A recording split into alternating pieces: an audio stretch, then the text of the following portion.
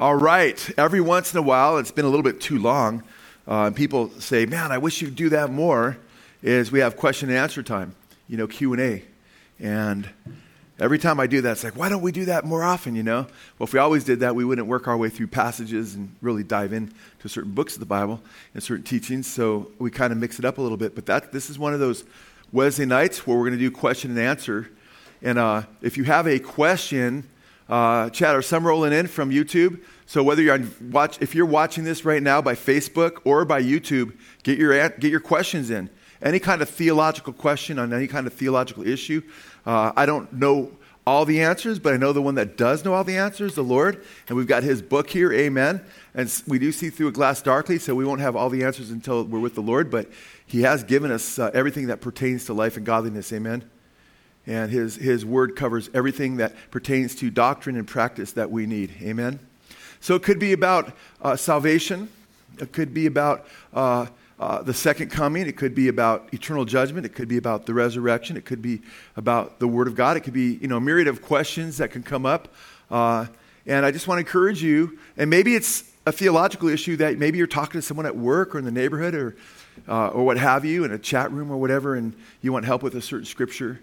Many of you know the positions we hold at Blessed Hope, which, interestingly enough, are what the early church taught for the first few centuries. So we're definitely open to, we like to have lively discussion on these issues. So if you have a theological question, it's just a sincere theological question, let's go ahead, raise your hand. Chad will go to you, or Big Jim just raised his hand. Let's go to Big Jim first, and then let's go to that, whatever you have over there, Chad. Okay, John 20, 22, and 23. Okay, sorry. All right. In John 20, 22, and 23. John 20, 22, and 23. I'm saying this out loud for people that get the CD, and they're like, man, I couldn't hear the questions, so I'm going to be repeating you. Jesus said, when he had said this... You don't have to do that. It's on here. Okay, good. He breathed on them and said to them, receive the Holy Spirit. And then in verse 23, he said, if you forgive the sins of any, their sins have been forgiven them. And if you retain the sins of any, they have been retained. So some people think that, wow, the disciples are like God, they can forgive sins. So if you could expound on that a little bit. Jimmy, that is an incredibly good question. I'm clueless as to what it means. No, I'm just kidding. No, it's a great question. Roman Catholics use that verse to say, hey, this is for the priest, whose sins you forgive are forgiven on earth or be forgiven in heaven, and, and so forth. Now, it is a really, really good question, because Roman Catholics often look at that verse, and Jimmy was mentioning how people use that as though, the disciples had the power to forgive, others didn't, and the Catholic Church teaches that the apostles basically handed this down through the priesthood, and you therefore go. When I was a little kid, I remember going to the confessional, dark, gloomy. You go in and you confess your sins to the priest, and of course, I'm sure when I was confessing my sins, I didn't know Jesus. I was sinning when I was doing it because I was holding a lot back probably. He'd be there all day probably just listening to my day's sins before I got there, but I couldn't remember them all because I just was a rebellious kid. But, you confess them, and then he says, say X amount of, Our Fathers and X amount of Hail Marys and so forth. And I don't think I did that perfectly, and I was just a rebellious kid. But when I became a Christian, and I wanted to understand that passage, along with many other scriptures, some scriptures clearly contradict Catholicism just on their face, But that's a scripture where they try to get a lot of headway out of it. It can be confusing to Christians.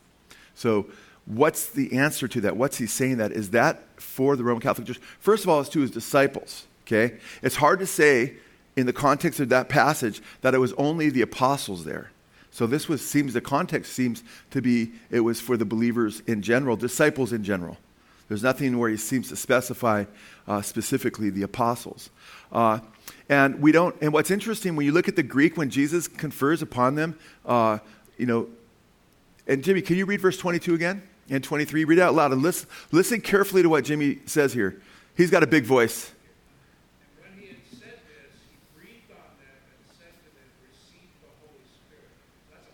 Yeah, and that's where I thought you were going, but we just got the answer to that a few weeks ago. Exactly. And then in 23 says, if you forgive the sins of any, their sins have been forgiven them. And if you retain the sins of any, they have been retained. Right. So forgiven and retained. And notice it says, if you forgive their sins of any, their sins have been forgiven them. So some would look at it as, hey, it's specifically when the priest forgives you, you're forgiven, but you need to go to the Catholic priest. Now, is that the normal teaching in Scripture? If that interpretation, let's say it was correct, where do we go over and over again for forgiveness of sins in Scripture? To the Lord, amen? How often do you see people, coming to the Lord and they're not in Him forgive their sins, right? And throughout Scripture, the Bible says if anyone confesses a sin, He's faithful and just to forgive us our sins and cleanse us from all unrighteousness. What is going on there then? Well, when you put that with Matthew 18 and the Scriptures that talk about forgiven in heaven, forgiven on earth, there's an interesting tense in the verb to forgive. And it's interesting because the tense there literally means those you forgive. And you just read it, and some translations bring it out, actually. And what's really weird, Jimmy, is I don't even remember turning to this, but I have it open to this. So it's really weird. Did I look it up? I don't remember doing that. Okay. If you forgive the sins of any, their sins have been forgiven them. If you retain the sins of any, their sins have been retained. And it's hard to translate in English, but it's saying when you go to the Greek, and you look at all the Scriptures together on this in the Gospels, their sins have already been forgiven in heaven before you even forgive them on earth. And their sins are already retained in heaven before you retain them on earth. We're not doing something and the Lord God says, oh, I guess I can forgive the person now too, Or I guess I'm holding your sins against you now. So what's going on here? Well, I believe what's going on here is in Matthew 18, Jesus said, if someone comes to you, if your brother sins against you, go to him and confront him. And if he repents, you've won your brother. If he doesn't repent, bring one or two with you. If he still refuses to repent, bring it before the church. And then if he doesn't hear the church, let him be considered a tax gatherer, right? And a heathen, and so forth. So he's excommunicated. So what's going on here, I believe, is that believers have to make a decision. In this fellowship, if someone's in rebellion against God, or if someone's in right standing with God. Let's say you have two guys here, and they're sitting in the front next to Gerald, so don't look at Gerald, next to Gerald. And you know what? It's been known that they've been, bar hopping, getting drunk and beating people up. And it's just they're revilers and they're drunkards and so forth. And they're continually doing this, and they're not repenting. And it's Gerald's gone to them, and then he brought two brothers with him. Say, you guys are claiming to be Christians, man, but you're getting drunk, man, and you put two people in the hospital and so forth, and then he still refused, and then he brings for the fellowship, and then we say, hey, guess what we're saying as a fellowship? It goes to the leadership of the church. We're saying, and one of them repents. We brings for the fellowship. One of them repents, says, I'm sorry. I can't believe I've done this, man. I've been hanging out. We shouldn't be doing this. I repent. I stopped doing it a week ago. I'm not getting drunk anymore. I'm not beating people up, anything like that. I feel sick about it. I totally, he's got tears. Not that he needs tears, but there's tears or whatever. And the other guy's like, you know what? You guys can't tell me what to do, man. I'm in a free country. Well, guess what? We recognize that this brother is following the Lord now. He's been forgiven, and we forgive him. Now, it's interesting. The other one, nope, he's not repenting. What do we say to him? I'm sorry, man, there's a door. We'd love you to come back and be right with the Lord sometime. But if you're not going to be right with the Lord, you can't be fellowshipping with us, man. You're giving Jesus a bad name. You're giving this fellowship a bad name. We represent Jesus. Are you with me, guys? So look at how this works out. The Apostle Paul. There's a guy having sex with his mom in 1 Corinthians chapter 5, right? This church is recognizing him as a brother that's in good standing with the Lord, even though he's having sexual relations with his mom, and they're even gloating over it. Amen? And Paul is just so disturbed. This is the church that he helped start. He's like, what's going on here? He goes, you should excommunicate this man from the church. Expel him, lest he leaven the whole lump. And when I'm with you, join with you in spirit, to excommunicate the wicked man from your midst. So when they do that, they have retained, we're recognizing that he's in rebellion to God. So therefore, we're not recognizing him as forgiven, and we can't fellowship with him while he's in rebellion. If he comes back, what happens? Paul says in 2 Corinthians chapter 2, verses 8 through 11, now he's repentant. He comes back. Like in 2 Corinthians, the guy that was having sexual relations with his mom comes back, and now guess what? The Lord's forgiven him, and Paul says, he's good with me. He says, but don't we're not ignorant of Satan's devices, because you need to do three things, church, at Corinth. You need to forgive him. You need to confirm your love to him, and you need to comfort him. So the church at Corinth, they were like way liberal, right? And then legalistic, acting like this guy couldn't be back in the church, couldn't repent, and so forth, which, by the way, happened in the early church period with some of the church fathers. They wouldn't let people come back after he died and denied the Lord. So what's going on there? The church needs to forgive him now, right? And if they forgive him, will God then forgive him, or has God already forgiven him? He's already been forgiven in heaven. So if you forgive him, let's read this in the context of that man, right? Chapter 20, verse 23. If you forgive the sins of any, their sins have been forgiven them. If you retain their sins of any, they have been retained. So what we do, we're part of this process of restoring us. We're the visible body of Christ, amen? We're his hands and his feet. So if someone, and by the way, most churches don't practice church discipline anymore. And they don't recognize how important these scriptures are. So we as a fellowship recognize when someone has rebellion to God, and we say, we can't fellowship with you. And if you're a brother in Christ or sister in Christ, you love Jesus, and somebody's in rebellion to God, and you know they're not following the Lord, and they don't want to go to church or anything, but you're treating them like a brother and acting like everything's cool, as you know they're continuing to be rebelling to God, you're not helping that person out. You're actually patting that person on the back on their way to hell. So you need to let that person know, hey, I love you, man, but I can't fellowship with you if you're not going to get right. Because Paul goes on to say in 1 Corinthians 5, don't even eat with such a man. And he says, I'm not saying don't eat with drunkards and fornicators and so forth, because then you'd have to leave the world. We're supposed to be lights to them. But any so-called brother who's living like that. So I believe that's how we forgive and retain. We don't do it, and then God could do it, and then they're right with God. If we do it first, God's first, amen? And then we second his notion. And we can only do it by outward observance of what the person is doing. And, of course, with witnesses, it can't be a hunch you have. I have a hunch you're not walking with Jesus. You know, it has to be 2 or 3 witnesses or what have you. So does that make sense? Praise God. That is a great question. There's a lot of confusion on that question. All right. We're going to, just for the guys that are here, if you have a question, if you raise your hand, then I can come sit next to you for the next one. And that'll make it a lot easier for me. And then I got a couple from online, so we'll do 2 online. And if you have a question, raise your hand, and I'll come sit next to you and be ready to ask your question. But this one has been, a couple different people asked this, both Brad and Jim, and they're asking a question regarding the rapture concerning 2 Thessalonians chapter 2, and whether the apostasia mentioned in 2 Thessalonians chapter 2 is not the falling away, but actually the apostasia is the rapture. Okay.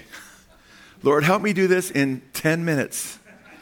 Okay? Please, Lord, something like that. Your will be done. What's that? It's already 7:52. My clock says 7:50, so I may have 12 or 8, depending on whose clock we're looking at. Anyway, no, it's a good question. Unfortunately, for those who want to make that the rapture, it doesn't fit linguistically. The Greek word does not help them with making the apostasia the rapture. And guess what? The context destroys that view as well. It's a very, very popular view. When I debated that subject in Colorado, and they invited me to the debate at this big conference with all these different speakers, Prophecy of the News conference, and I had a great time there. I got to speak on other subjects too, but then the ground finale was this debate. So you have all these Bible teachers and theologians and all these people that are mostly pre-trib, right? This is the big shebang at the end, and I was debating Dr. Stauffer, and we had a great debate. It's online and it's free to watch on our website. But at first, when I was studying his belief system, I thought that he might appeal to that verse. But then I realized that he's King James only pretty quickly. I thought, I don't have to be concerned about dealing with that argument, because the King James says that that day, which is talking about the rapture, won't happen until what happens first? 2 things. Apostasy and man of lawlessness. But guess how the King James translates apostasy? Apostasia is the Greek word there. Falling away. So he thinks that King James is inspired by God specifically. So he can't say it doesn't really mean falling away. It means the rapture. So I didn't have to go there. But let me just give a few arguments quickly. By the way, I've written over 20 pages on this, and we probably, Chad, need to do a podcast on it pretty soon.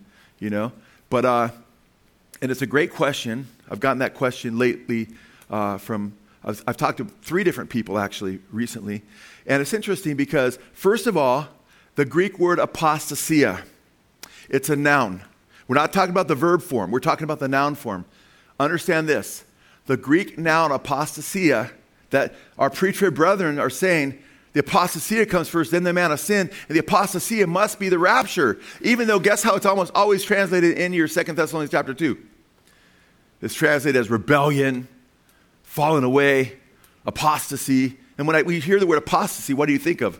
Falling away, right? The great apostasy. Well, pre-tribbers want to find the pre-trib rapture everywhere because they don't have any clear scriptures on it. So they try to find it somewhere. They say, maybe the falling away right here is really the going up. No, it's not. But they'll say, well, that word can be translated departure. Yeah, you can translate departure. It means departure from the faith in this context. Okay, now check this out.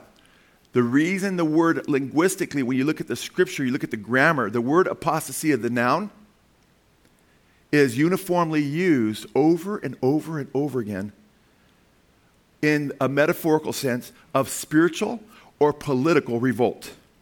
Of spiritual or political revolt. That noun, apostasia specifically, I'm not talking about apostasion. I'm not talking about the verb, episteme, the related words. I'm talking about apostasia in the Greek. The Greek word apostasia is not used of physical, spatial departure, like a rapture would be a physical, spatial departure. It's used metaphorically of a spiritual or political revolt, or a revolt from the establishment. Okay, give you a couple examples. It's only used one other time. It's only used one other time in the New Testament.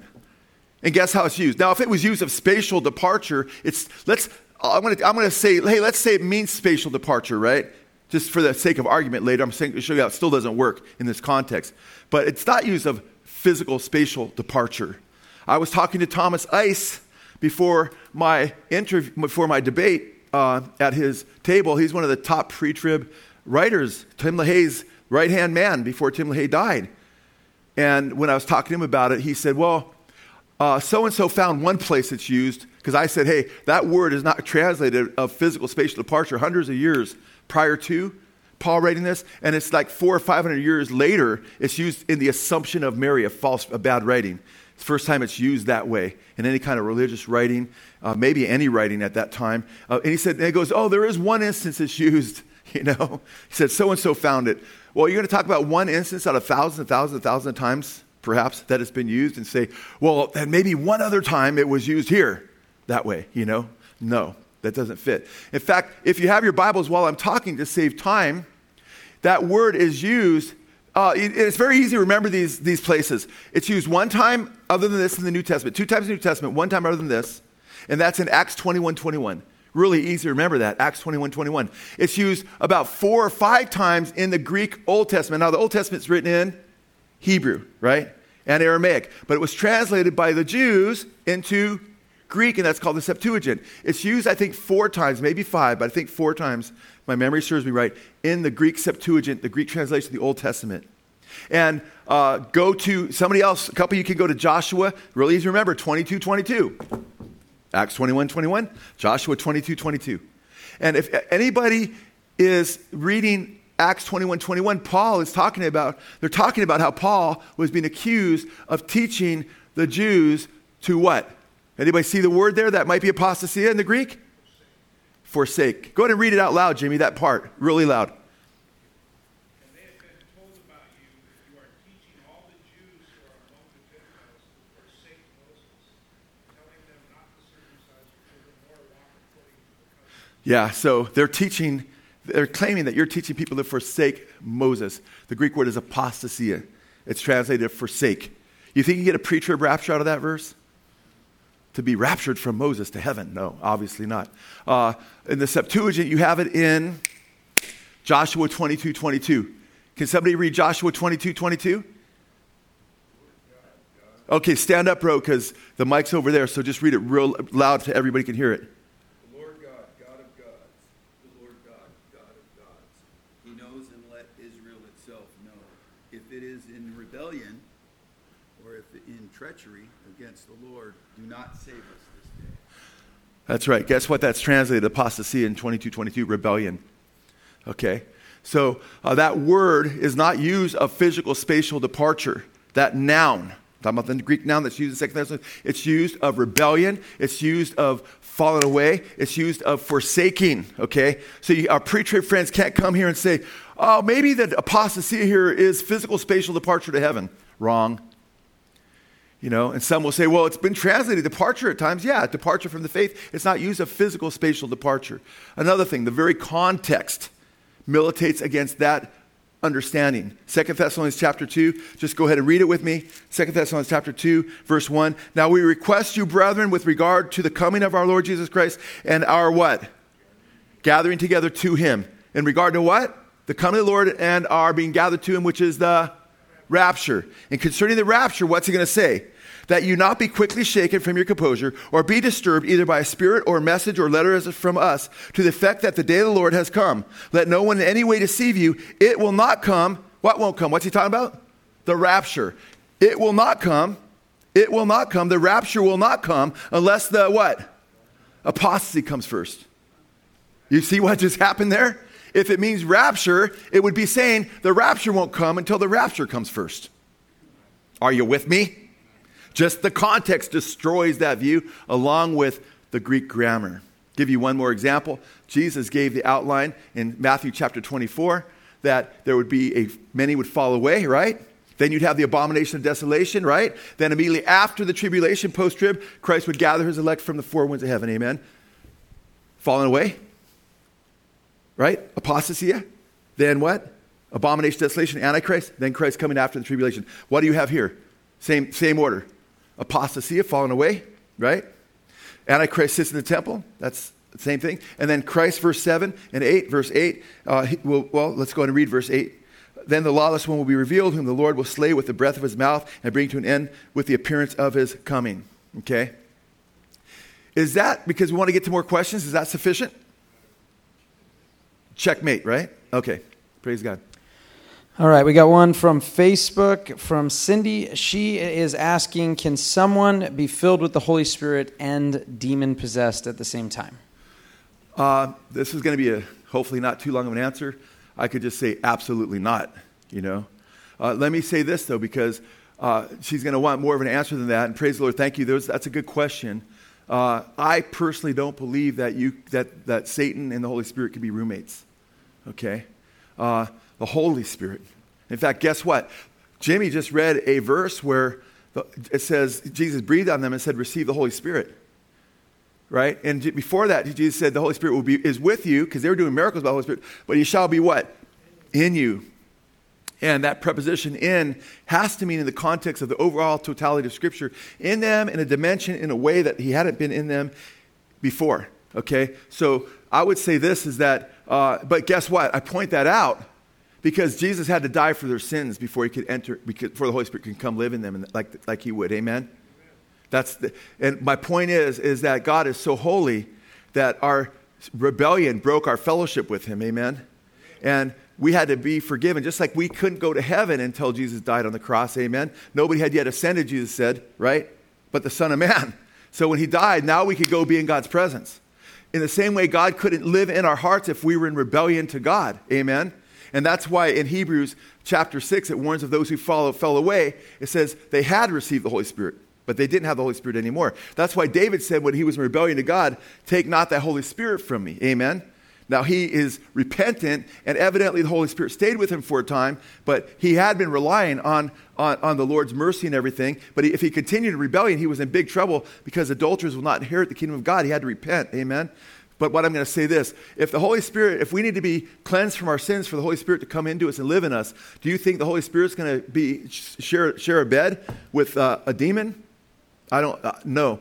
And I don't know of any examples in Scripture where you have somebody who's blood-bought, following Jesus, filled with the Holy Spirit, and has a demon in them. Now, I do know this, is in 2 Corinthians chapter 11, verses 2 through 4. Paul says, I'm jealous for you with a godly jealousy. And he goes on to say that I fear lest by any means as the serpent beguiled Eve through its subtlety, that so your minds might be corrupted from the simplicity of your faith, and that you might what? Believe in a different Jesus, believe in a different gospel, and receive a different spirit. Now, these are people who are a chaste virgin, who've been betrothed to Christ, truly belong to him, but their minds can be corrupted even as Eve's was, and they could receive a different spirit. But I personally believe if you receive a different spirit and become possessed, that is a consequence of rebelling against the Lord and committing apostasy to where you have forsaken the Lord, and then you've been forsaken because you've rejected him, and then you have you're open sesame to the devil, man. He could just come right in. So you want to make sure you have the Holy Spirit. So is that sufficient? Okay? But you do have to be, as a believer, you have to be on your guard not to get involved in all this junk where they're barking and doing all this weird stuff and everything, and they're laying hands on each other to receive the Holy Spirit. People that are getting into this apostasia and falling away right now are opening themselves up to other spirits. I do believe, because I want to say this, because some people are like, but wait, I'm going through some heavy stuff right now and I love Jesus, what's going on? You can be very deeply oppressed as a Christian, okay? Paul said he had a thorn in the flesh, and he was buffeted by Satan, and he prayed 3 times, Lord, take this thorn from me. Amen? And the Lord didn't even take it from him, but he said, my grace is sufficient for you. So you can being beat up by Satan, you can be attacked, you can hear voices and stuff like that, because the Bible says, take up the shield of faith so you can quench the fiery darts of the evil one. We're in a wrestling match, amen? Hand-to-hand combat. Praise God. All right, we got one from YouTube. This is from Joshua. He says in John 21, 18 through 19, he talks about Peter's future death and that God would be glorified in his death. This might be more apologetics, but how does God get glory from martyrs dying? Man, that's a really good question. Man, we have a lot of John 20, 21 right now, man. That's great. 20 and 21, actually. So now, the backdrop of that, keep in mind, is that Peter was crying just with deep anguish because he denied the Lord 3 times after saying he would never deny him, right? So he's in the throes of pain. Have you ever been through something to where you felt, wow, I wasn't the best witness in that situation? Or somebody said something about your faith and you're like, man, I wish I would have stood stronger, right? And we learn from those examples, and hopefully that makes us pray more and say, God, Lord God, help me be better. Help me to do better, because all of us fall short of God's glory, amen? All of us, amen? So we need to constantly be reminded that we need to be witnesses. Well, Peter was going through a lot, and he denied the Lord 3 times. Jesus looked at him, the trial, boom, he started weeping. Peter did. Bitterly, it says, heavy weeping. So Peter, keep in mind, this was a proud man when Jesus says, you're going to deny me 3 times. He said, yeah, they might all deny you, but I'm ready to go to prison and death with you, Jesus. Woo! And then he didn't even pray in the Garden of Gethsemane. Not much anyway, because he was falling asleep. And Jesus said, pray. The spirit's willing, but the flesh is weak. Pray that you don't enter temptation. He was sleeping, he was snoring, and a little bit later he was denying. That's why we need to be watchful, as Jesus said, under prayer in that context. And when trials are coming, man, you need to be watchful. Your head on a swivel, be prayerful, stay humble, keep on your knees, right? What's interesting about this situation is I'm letting you know that Peter was hurting so much. And there was this reversal. I've taught on it 3 or 4 times since I've been a pastor, 4 or 5 times if you count an Israel trip. And I love it because Peter denies the Lord 3 times. And keep in mind, when Peter was first called, he was called when he was fishing, remember? And Jesus called him and he said, to make a fisher of men. And Peter's, depart from me. When he saw these fish come up, he was blown away, right? And it's interesting, when Peter had denied him 3 times, Jesus is on the seashore cooking some fish. Perfectly cooked, probably, right? And Peter and John, they see this, and this guy on the boat on the shore. He says, hey, cast your net on the other side. They're like, we've been fishing all day. Wow, it's like deja vu, right? And they say, let's just do it. We haven't caught anything. What is it, 173 fish? Nets are breaking practically, right? They bring the haul up to the shore, and it's Jesus, right? And Peter's tripping out. And when's the last time that when did Peter deny Jesus? He was cold, right? He was by a fire, right? He was trying to get warm, right? Think about it. Really, really, really heavy. Because the same word that's used for fire is only used a couple times. It's used there when he denied him, and right here when Jesus is going to restore him. And now Jesus says to him 3 times the opposite. Peter, do you love me?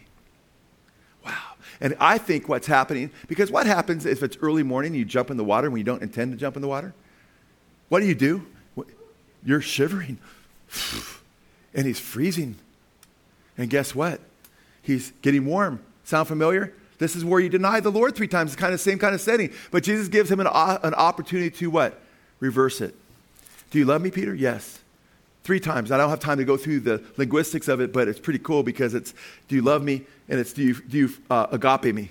Do you agapao me, in the verb? And the 3rd time he says, do you phileo me? Do you even have friendship love for me, brotherly love for me? I'm not going to ask you. And Peter was grieved because the third time he said phileo. That's what it says in the Greek. And he was grieved, and he said, feed my sheep, right? Feed my lambs too, the little ones. We don't just teach the adult. We're constantly teaching. I love to teach young kids. I'm constantly doing that because I've got grandkids, and if I see your kid coming along, or whatever, I love to encourage the young people. We need to encourage all the young people in the Lord. So the whole thing is, keep in mind the frame of mind that Peter had. And then Peter is told by Jesus, what kind of death he's going to die, how he'll grow old and older, and that they will clothe him, and they'll take him to a place that he doesn't want to go. Or he's not going to be doing his own will. And then guess what? It spoke of, well, let's go there. I'm not going to go there for the sake of time, because I know we got more questions. I'm just going to say this. He basically tells him you're going to die. And we know that because the narration there by the Holy Spirit says he told him in what way he would glorify him through his death. So Peter would be martyred. According to church tradition, he was refused being crucified right side up like Jesus, and they crucified him upside down. And so what's happening there? How does he glorify him in his death? It's a great question, because Peter could have escaped martyrdom. All he would have to do is do what? Deny Christ. But he refused to deny Christ. I personally believe this is one of my favorite stories in the entire Bible. Why? Because I see what Peter must have just been racked with pain. Everything he loved. I mean, when they first came to arrest Jesus, he pulls out a sword and takes off Malchus's ear. His heart was in the right place, right? But it was also in the wrong place, because he was thinking, I'm better than the other apostles. And he says, do you love me more than these? I don't think some commentators he's talking about, do you love me more than fishing, Peter? You're going back to fishing, aren't you? No, he's fishing with the apostles. They'd already seen the resurrected Christ, including Peter. They're back ready to want to do his will. He's saying, you love me more than these, meaning these other apostles that you told me, that you said that you were ready to go to prison death with me, but they could all deny you. He's bringing Peter down to earth, saying your love isn't as great for me as you think. You need to grow in love. And then he lets him know, and that's like, whoa, that's Jesus' correction, man. The Lord cuts deep, amen? But he wants Peter to go away encouraged and says, by the way, Peter, you're not going to deny me in the end. You're going to glorify me by dying for me as a witness. And now, which would you rather do? Be known for the guy who denied the Lord 3 times, or be known for the guy who, you denied the Lord 3 times, but you died because you refused to deny him when you got right? That's how you glorify God. By the way, let me give you one more quick example. In Revelation chapter 14, it talks about if you take the mark of the beast, you'll be damned forever. Right? And I won't go into quoting it or anything because it's long. But then it says, blessed are those who die in the Lord from henceforth. They're blessed if you die because you refuse to take the mark of the beast. And then in chapter 15, John sees the Holy Spirit, God gives a vision of the sea of glass, the crystal sea, and he sees those who are martyred that refuse to take the mark of the beast. You know what it says? It says, now these were people in the world's eyes, they were killed because they didn't take the mark of the beast. They're killed, they're wiped out, they're put to death. In the world's eyes, they're losers, just like Jesus was in the world's eyes on the cross, right? But guess what it says in Revelation 15? These are those who got victory over the beast. Wow. I love it, because they got victory over the beast because they did not, love their lives even unto death, Revelation 12:11, the great cross reference. And the ones who take the mark of the beast, I believe, are along with the others that deny Christ, are in Revelation 21:8, when it gives a list of the damned. The very first ones are the cowards. So we glorify him when we refuse to deny him, even to the point of death. That gives God great glory. Amen? Does it make sense? We can take follow-up questions that are related to the questions that I get as well. Chad and Mark. 2 Thessalonians 7, or 2 Thessalonians 2:7. 2:7. Yeah, the restrainer? The restrainer. Okay. Let's go through this quick. 2 Thessalonians 2:7. And this one is used by our brothers and sisters that are pre-trib. In fact, this is one of the main arguments that, hey, guess what? The Holy Spirit is going to, take the church before the tribulation period. So in 2 Thessalonians chapter 2, verse 7. Now, don't go to 1:7, because that really clearly shows that God's going to give relief to those who are afflicted at his second coming, when the Lord Jesus returns with flaming fire to destroy the wicked. That's when the church gets relief. That's the rapture at the end of the tribulation, at his second coming, not at a secret coming right there. So I just opened to 1:7 on accident, but it's like that's just destroys the understanding they have of 2:7, by the way. But anyway, when we look at 2:7, Paul says, For the mystery of lawlessness is already at work. Only he who now restrains will do so until he is what? Taken out of the way. Okay? Now, Lord, please help me not be too long on this one. Because I believe, and I did a whole message on this, that this is speaking of the Archangel Michael. Until he's taken out of the way. Okay? Now, it's interesting. But before I go into the Archangel Michael, for a couple, and I'll do it just for hopefully 2 minutes, let me say this. First of all, they want him to be taken out of the way to be the church, the bride of Christ. So for the mystery of lawlessness is already at work, only he who now restrains, meaning the church, or usually they say the Holy Spirit in the church, is the one restraining the Antichrist. There's a context here. We just read from 2 Thessalonians chapter 2, right? It talks about the apostasia and the Antichrist being revealed. And the context is, he won't be revealed until he who is now restraining is taken out of the way. Are you with me? And they say, oh, that must be the Holy Spirit leaving the earth. And the Holy Spirit must be in the church, taking the church with it because the church is holding the Antichrist back. Well, the church couldn't even hold Hitler back, okay? Which is nothing compared to the Antichrist. But we won't go there. For the mystery of lawlessness is already at work. Only he who now restrains will do so until he is taken out of the way. Okay. First of all, it's kind of hard to move an omnipresent God. Amen? Amen? And the Holy Spirit, and by the way, the Holy Spirit is on the earth during the tribulation period. They usually say it's the Holy Spirit, pre-tribs, our pre-trib brothers and sisters, whom we love. But you say, that's speaking of the Holy Spirit. No. Jesus says in Mark chapter 13, during the tribulation period, when they bring you up before kings or civil leaders or governors and what have you to persecute you, what does he say? And we're taking theological questions. Okay, what does he say? He says, don't premeditate what you're going to say, because who will give you utterance at that time? The Holy Spirit will give you utterance at that time. Amen? Holy Spirit, thank God the Holy Spirit's going to be here during the tribulation period. Amen? In fact, when we read in Revelation, when the persecution, everything's going on, we read about the testimony of Jesus, which is the spirit of prophecy. Amen. The Holy Spirit, can you prophesy without the Holy Spirit? The two witnesses prophesy for 1,260 days. Revelation chapter 11, right? It says they prophesy. Okay? The Spirit and the bride say come. That's Revelation 22:17. And he uses bride. By the way, they don't like to say this is the church because it says he will be taken out of the way. And the church is the bride, so they don't usually say the church. They say the Holy Spirit in the church. Well, by the way, are people saved during the tribulation period? At least some people? Yeah. You can't be saved unless the Holy Spirit's here. Amen? When we talk about being born again, we're talking about being born of the Spirit. Amen?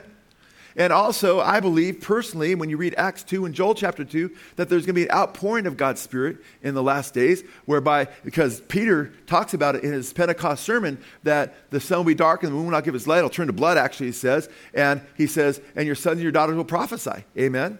And your old men will see visions.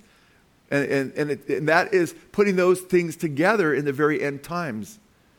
So it's interesting because I got a guy that was doing his, I don't think it was his doctoral dissertation, but it was a paper for a master's seminary. And he said, I'm trying to find a pastor who believes in the gifts of the Holy Spirit today, because at masters they don't believe in the special sign gifts and so forth. And I said, hey, I don't go with the crowd that just is all off and all in the weirdness like the charismania, but I don't agree with John either.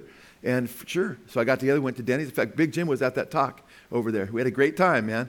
It was great. And I showed him over and over again where the Holy Spirit's still here on earth and still doing things through the body of Christ. And he acknowledged, Jimmy was there, he says, it sure seems like the Holy Spirit is doing things during the tribulation period, you know, and so forth, because I went through the scriptures like I'm mentioning to you. So the Holy Spirit's still here. And by the way, you never make a doctrine out of an obscure verse. This verse isn't real clear. So I would never be dogmatic on it, but I do say it looks like it's speaking of the Archangel Michael. Why? Because the Archangel Michael is the one in the book of Daniel we read about and elsewhere. He stands guard over Israel. Amen? And right before the tribulation, the great tribulation that lasts 3.5 years starts, guess what? Satan is thrown down. His angels are thrown down with him. Right? And then it says, woe to the earth, for Satan has come down to you having great wrath. And guess what the Archangel Michael doesn't do at that point? Doesn't protect Israel. Okay? And we read of great tribulation taking place in Daniel 12. first three verses, right when the archangel stands up, and that word I've shown before, as I gave you various examples in the Old Testament, which means ceases to be active, in protection. Then there's this great tribulation. So I don't want to go deeper into that. You can get the Archangel Michael message on that. But that's a great question. All right. Rich. And plug the Good Fight Radio show, Who's the Restrainer? We did a whole message, Yeah. Good Fight Radio, Who's the Restrainer? Good Fight Radio. Go check that out. I think it's only an hour message or half hour? Hour. So my question is with regards to over the centuries, those who have never heard the gospel of Jesus Christ, are they saved? And specifically referring to Romans chapter 2, 14 through 16. Can you read that, bro? Yeah. For when Gentiles who do not have the law do instinctively the things of the law, these not having the law are the law unto themselves. In that day show the work of the law written in their hearts, their conscience bearing witness, and their thoughts alternately accusing or else defending them on the day when, according to my gospel, God will judge the secrets of men through Christ Jesus. Right. No, and that's good. So it talks about how he's going to judge the people that don't have the law, and along with the people that do have the law. And so if you take that and you then go to Romans chapter 10, which this is really powerful. And when Paul's talking about Romans chapter 10, a lot of people quote these verses to say if somebody doesn't preach the gospel, if you don't get off your rear end and preach the gospel, people are going to be lost because you never got to them. When I read Romans 10 right here, that's what they do often. And by the way, we're not minimizing the importance of preaching the gospel. We do missions all over the world. We do missions right here in town. We do missions. A lot of us go street witnessing and so forth. And so we emphasize the importance of the gospel. But some will use these verses right here. Go to chapter 10, verses 9 and 10.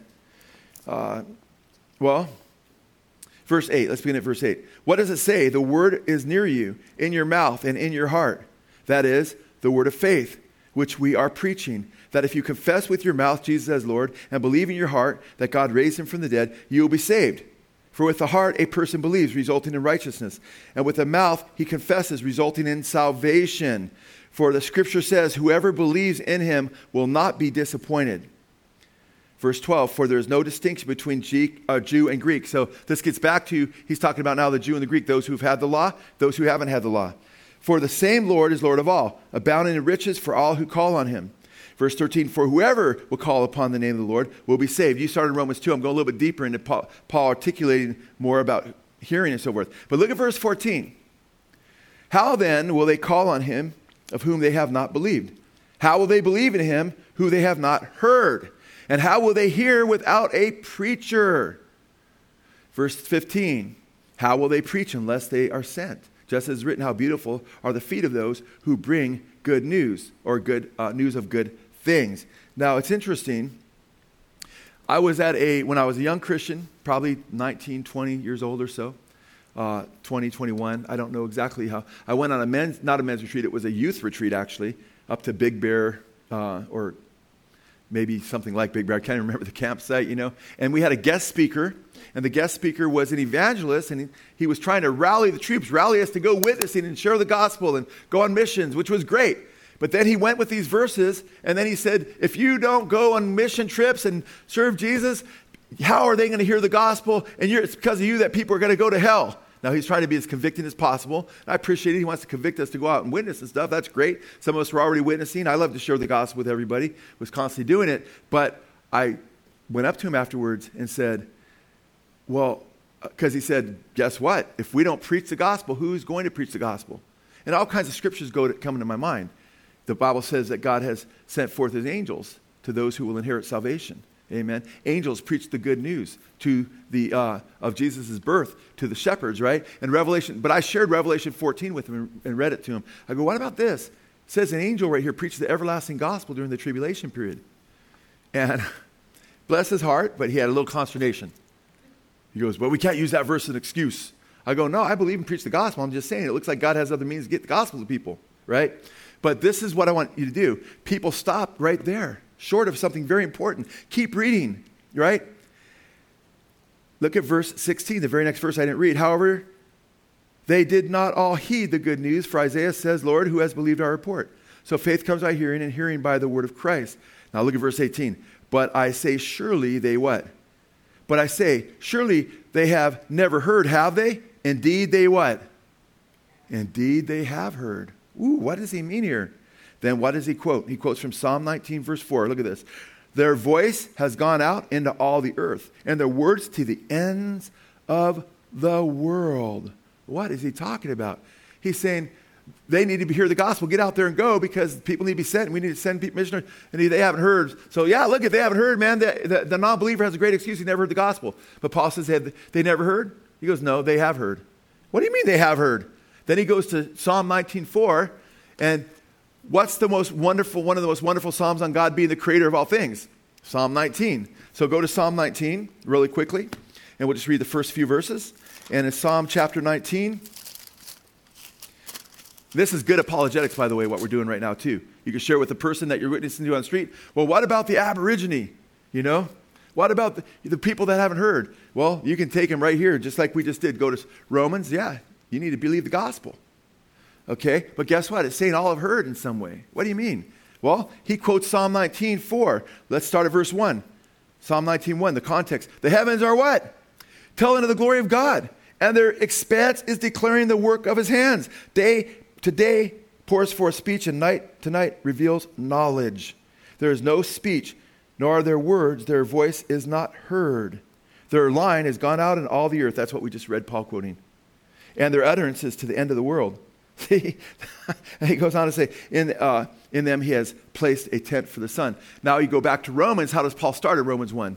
Creation bears witness of God's glory and who he is, even his invisible, eternal attributes. And and it says he's made, and even though they knew God, now they didn't know God through the personal gospel of Jesus Christ, but they knew him in their hearts, who he was, right? They didn't seek to retain the knowledge of God. And in their foolish hearts, they were unthankful and so forth, given over to depraved minds, knowing, it says, that inwardly, knowing in their hearts, that they were worthy of death. That's pretty heavy. It shows that they're without, and he says they're without excuse. So they knew God. They didn't seek to retain the knowledge of God.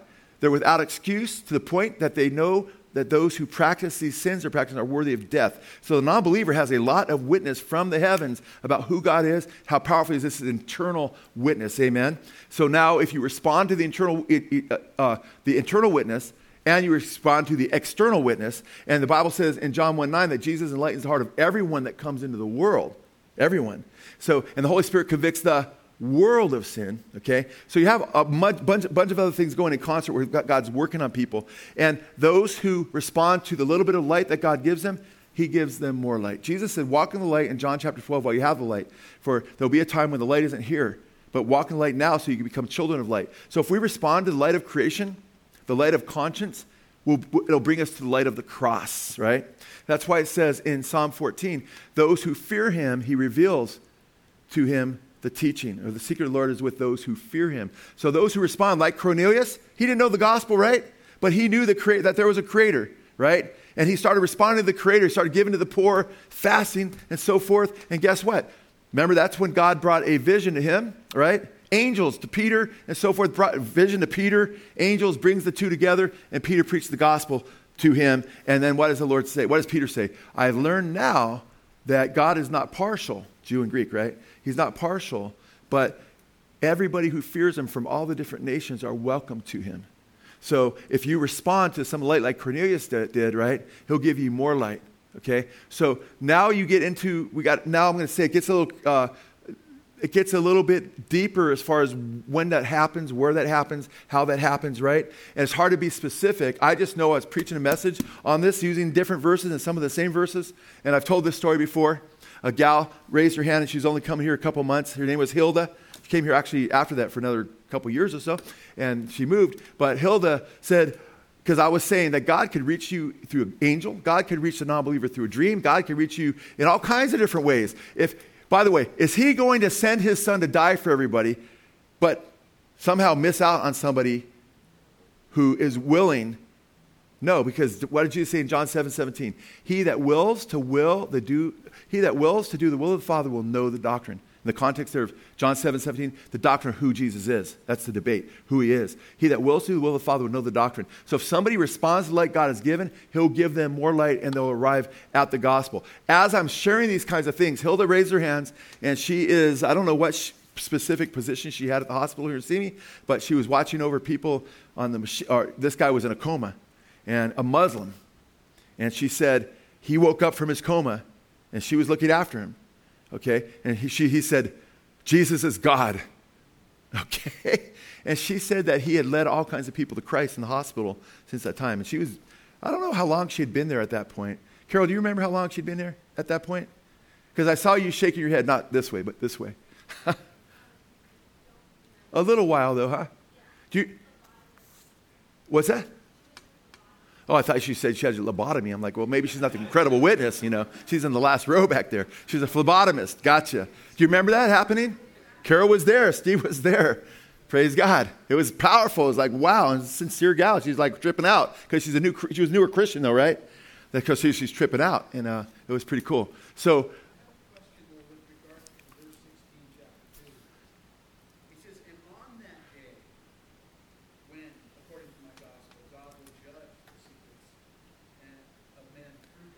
right. Yeah. No, and that's a good question. On that day refers throughout the New Testament often to his coming. Right? That's a great question. It's actually, if you look up, put little on that day and Google it, Bible, the word Bible, then on that day, you'll see all kinds of references, which is really cool because you'll see it's actually good for our post review because it speaks of on that day, the day that we're looking for over and over again as that day, meaning the Lord's return. And sometimes it's his return in judgment. Sometimes it's to catch us up. You know, it's the same coming. But on that day, amen. And they will be judged. The wicked will be judged for what they've done by his gospel. If they were saved and they receive Christ as Messiah, they'll be saved and then they'll be rewarded for their works and they'll have loss for their works, but they'll be in heaven. Those Gentiles that turn to Christ, right, they'll be judged and rewarded for their works. Those who rejected Christ, Gentiles, will have eternal punishment. But it's a great question. In context, Romans 9, from a Calvinist worldview is... You're going to go into Romans 9 with how much time left? Lord have mercy. So there's a quote from John Bunyan saying election... I just got the 15-minute sign, so we're as eternal as God is. And then Romans 9:15, for to Moses he says, I will have mercy on whom I have mercy, and I will have compassion on whomever I have compassion. Consequently, therefore, it does not depend on the one who wills or on who runs, but on God who shows mercy. And then it quotes the Old Testament with Pharaoh. Right. Now, the danger of getting to Romans 9 is I'm going to want to get into a lot of other verses, and I want to go to the Old Testament, show context and everything. But I need to answer the question. I love Romans 9, but I want to maybe get one other question in besides this one, which is a great, great question, brother. So in Romans 9, I have mercy, I'll have mercy, right? And you want to read that last part again? Mercy, mercy, and heart, and so forth. Read it real loud. Or, Chad's got a mic there. So then, it does not depend on the man who wills or the man who runs, but on God who has mercy. And then it says, for Scripture says to Pharaoh, for this very purpose I raise you up to demonstrate my power in you, that by my name might be proclaimed throughout the whole earth. So then he has mercy on whom he desires, and he hardens whom he desires. Right. So it's about having mercy and it's about hardening, right? Now, you read that, and I'm not sure exactly what you want me to mention. You want me to respond to runs and wills, or on mercy, mercy, and hardens, hardens? Or both. I would say the mercy. Okay. Yeah. Okay, let me deal with runs and wills first real quick then, still, even though you don't need that.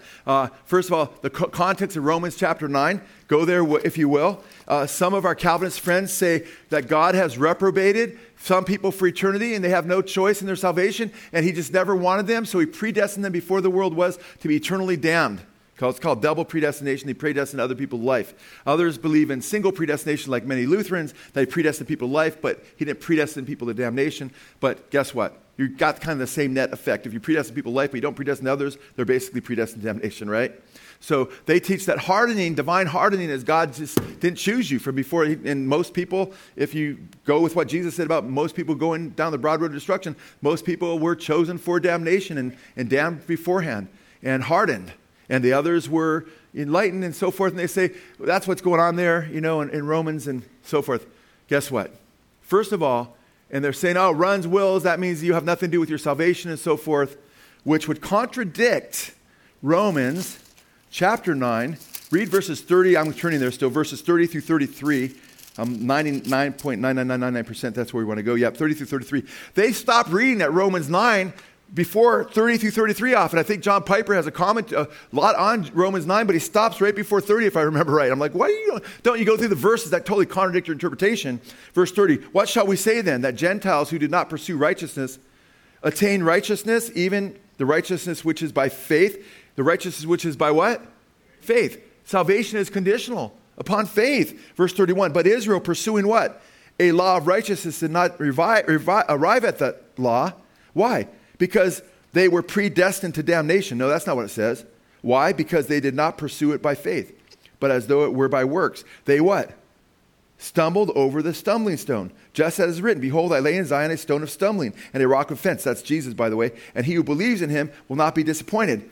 Go to chapter 10, verse 1. There's no chapter breaks. It will just keep reading. Brother, my heart's desire and my prayer to God is for their what? Salvation. That's inspired by the Holy Spirit. He wants the salvation of those who are rejecting the Messiah. Amen? And by the way, what did Jesus say? And that's where our soteriology starts, is Christology, Jesus. How often I would have gathered you together as a hen, your children together, a hen does her chicks, but you were what? Unwilling. We can go back to Romans chapter 2, where Rich was just a few minutes ago with his great question. Right before that, well, several verses before that, verse 11 says God's not partial. Verse 4 talks about the Jews who harden their hearts. And it's his kindness that leads them to repentance. He wants to lead them to repentance, his kindness. Because repentance leads to life. But they refuse to repent. Therefore, they're storing up wrath for themselves. So before you get to Romans 9, we have to understand Romans 2 says that God's not partial, right? They're hardening their own hearts, right? And by the way, our Calvinist friends want us to believe that in Romans 9, those who are hardened were hardened by divine determination and fiat before the creation of the world, right? Because of God's divine plan, and they're stuck hardened.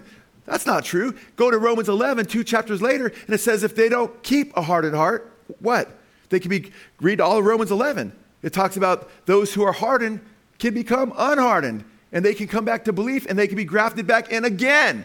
Amen? So it's not a settled state. It has to do with your own response to God's grace.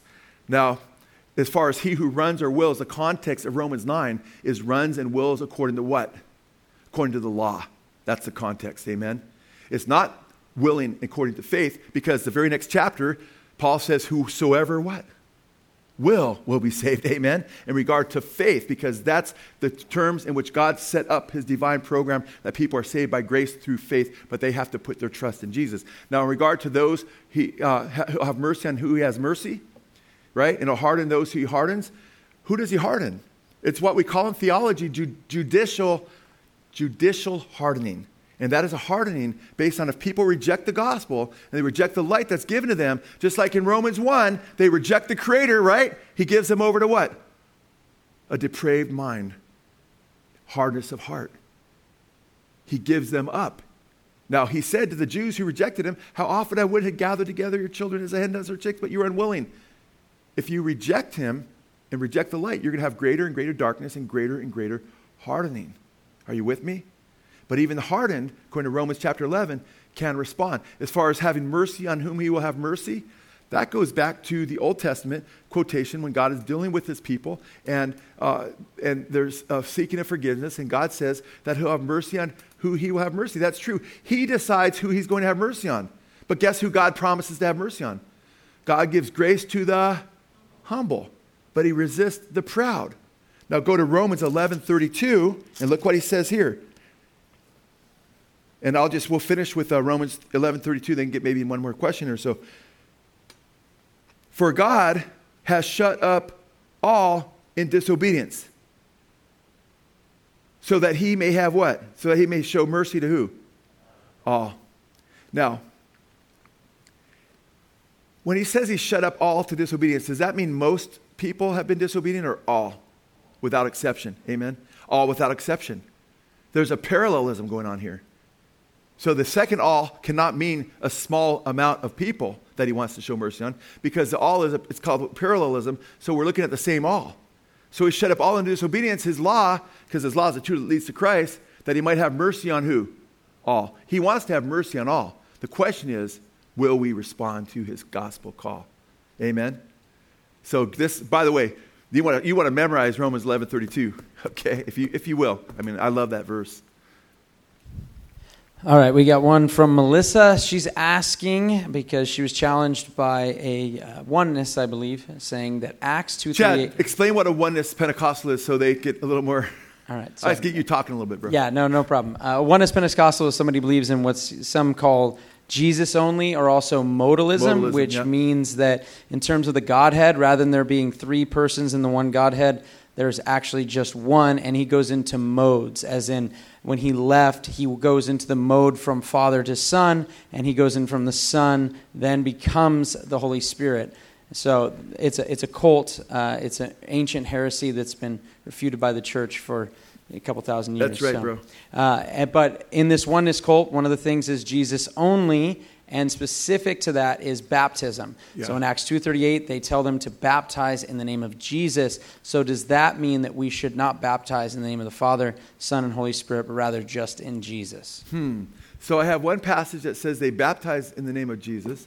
I have another passage where Jesus expressly commands us to go into all the world and preach the gospel to all nations, teaching them to observe everything that I've commanded you, Matthew 28:19-20. And he says, and baptize them, a command from Jesus, in the name of the Father, and of the Son, and of the Holy Spirit. Which one do I believe? Which one do I go by? Both. Why? Because Jesus commanded to baptize in the name of the Father, Son, and Holy Spirit. And when I baptize in the name of the Father and Holy Spirit, guess whose name I'm baptizing them in? The name of Jesus. When I baptize in the name of Jesus, guess who I'm baptizing them in? Whose name? Father, Son, and Holy Spirit. Because when you say baptize them in the name of the Father, Son, and Holy Spirit, the term name right there is speaking of his authority of the Father, Son, and Holy Spirit.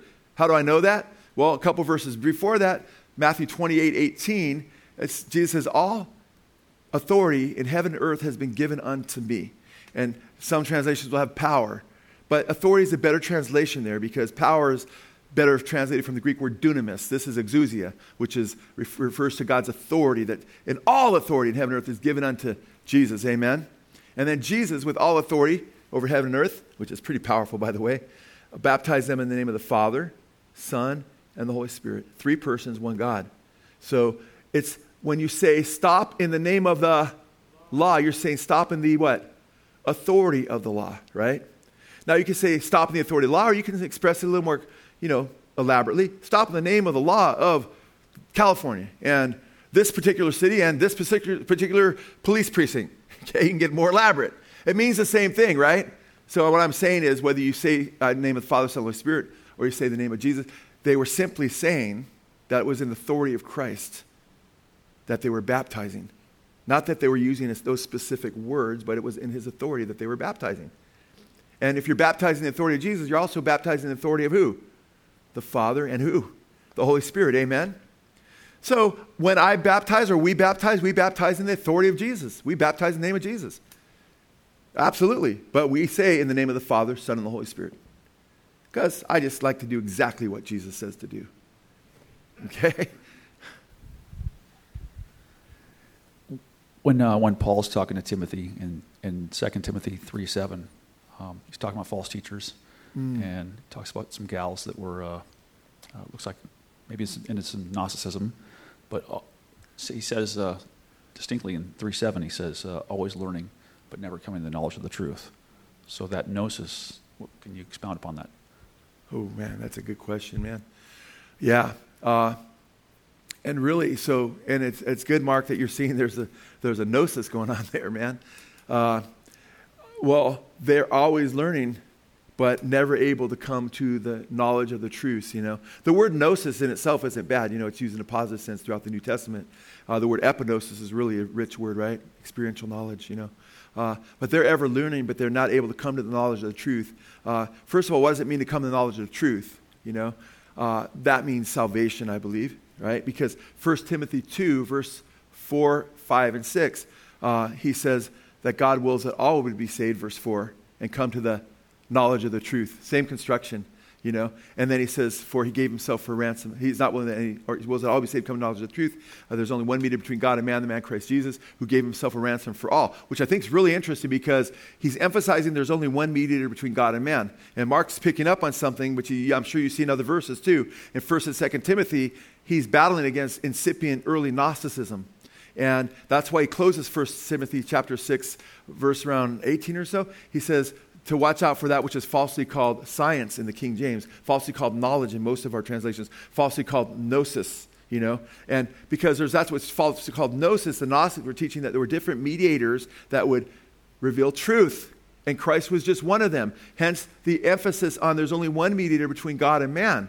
And that we have to come to the knowledge of the truth, meaning in that mediator, Jesus, and he's the only way to the Father. And he emphasizes in 1 and 2 Timothy that he was a descendant of King David, that he's tied to the Jewish scriptures, that he was a literal man and so forth. And I'm going to go off. It's the last question. I want to really get done at 8:45. But I'm going to say this. There's a lot where you can see that Paul is dealing with Gnosticism. So it's kind of interesting. Ever learning but never able to come to the knowledge of the truth. Irenaeus, when he writes against heresies, one of the most important church fathers, the top apologist along with Justin Martyr of the 2nd century, he calls against heresies, he calls it, he specifically, the subtitle to his against heresies is that which is, and again, that which is falsely called gnosis, you know. So they understood in the early church that these Gnostics were teaching a false knowledge, where in Gnosticism, now this is pretty good insight because I see where you're going with that, Mark. They're ever learning, which is what the Gnostics were constantly learning. So it's very possible but he's speaking of the last days, and neo-Gnosticism, the New Age movement, is so popular today, and it talks about sneaking into homes unaware. You have Eckhart and other Tolle Eckhart from Germany, you know, Oprah Winfrey, open the floodgates of Gnostic books and so forth into people's homes. So I like the application actually there, Mark. It's really good. They're constantly getting brought up in the New Age movement, which is neo-Gnosticism, and that is that Jesus, in fact, Oprah Winfrey is basically a neo-Gnostic, and somebody came up, but I disagree because Jesus said, I'm the way, the truth, and the life. And everybody was clapping. I don't know if they clapped today, but that was some years ago. We actually played a clip from that. But they're constantly being taught that salvation comes through knowledge, through gnosis. The tree of knowledge of good and evil was the serpent's original lie. So I personally believe that is probably, and you can apply it to, you know, Darwinism and all kinds of things are constantly learning, not able to come to knowledge of the truth. But Gnosticism very well could be one of the things that Paul's concerned about because I don't believe, for him, Paul's last days wasn't just the very, very end, right? It was, you know, the era of grace by which people would be getting deceived. So that's a great question. And I want to go into it more, but 1st and 2nd Timothy, read them with glasses on that say Paul's dealing with Gnosticism here, and you'll trip out, you know. You know what? We got 1 minute left. If it's an easy question, I'll try to give a minute answer. I always try to squeeze. It's my problem. I have a real problem in life. I squeeze everything out of the last minute. I get in trouble. But one last question. Oh, Diane.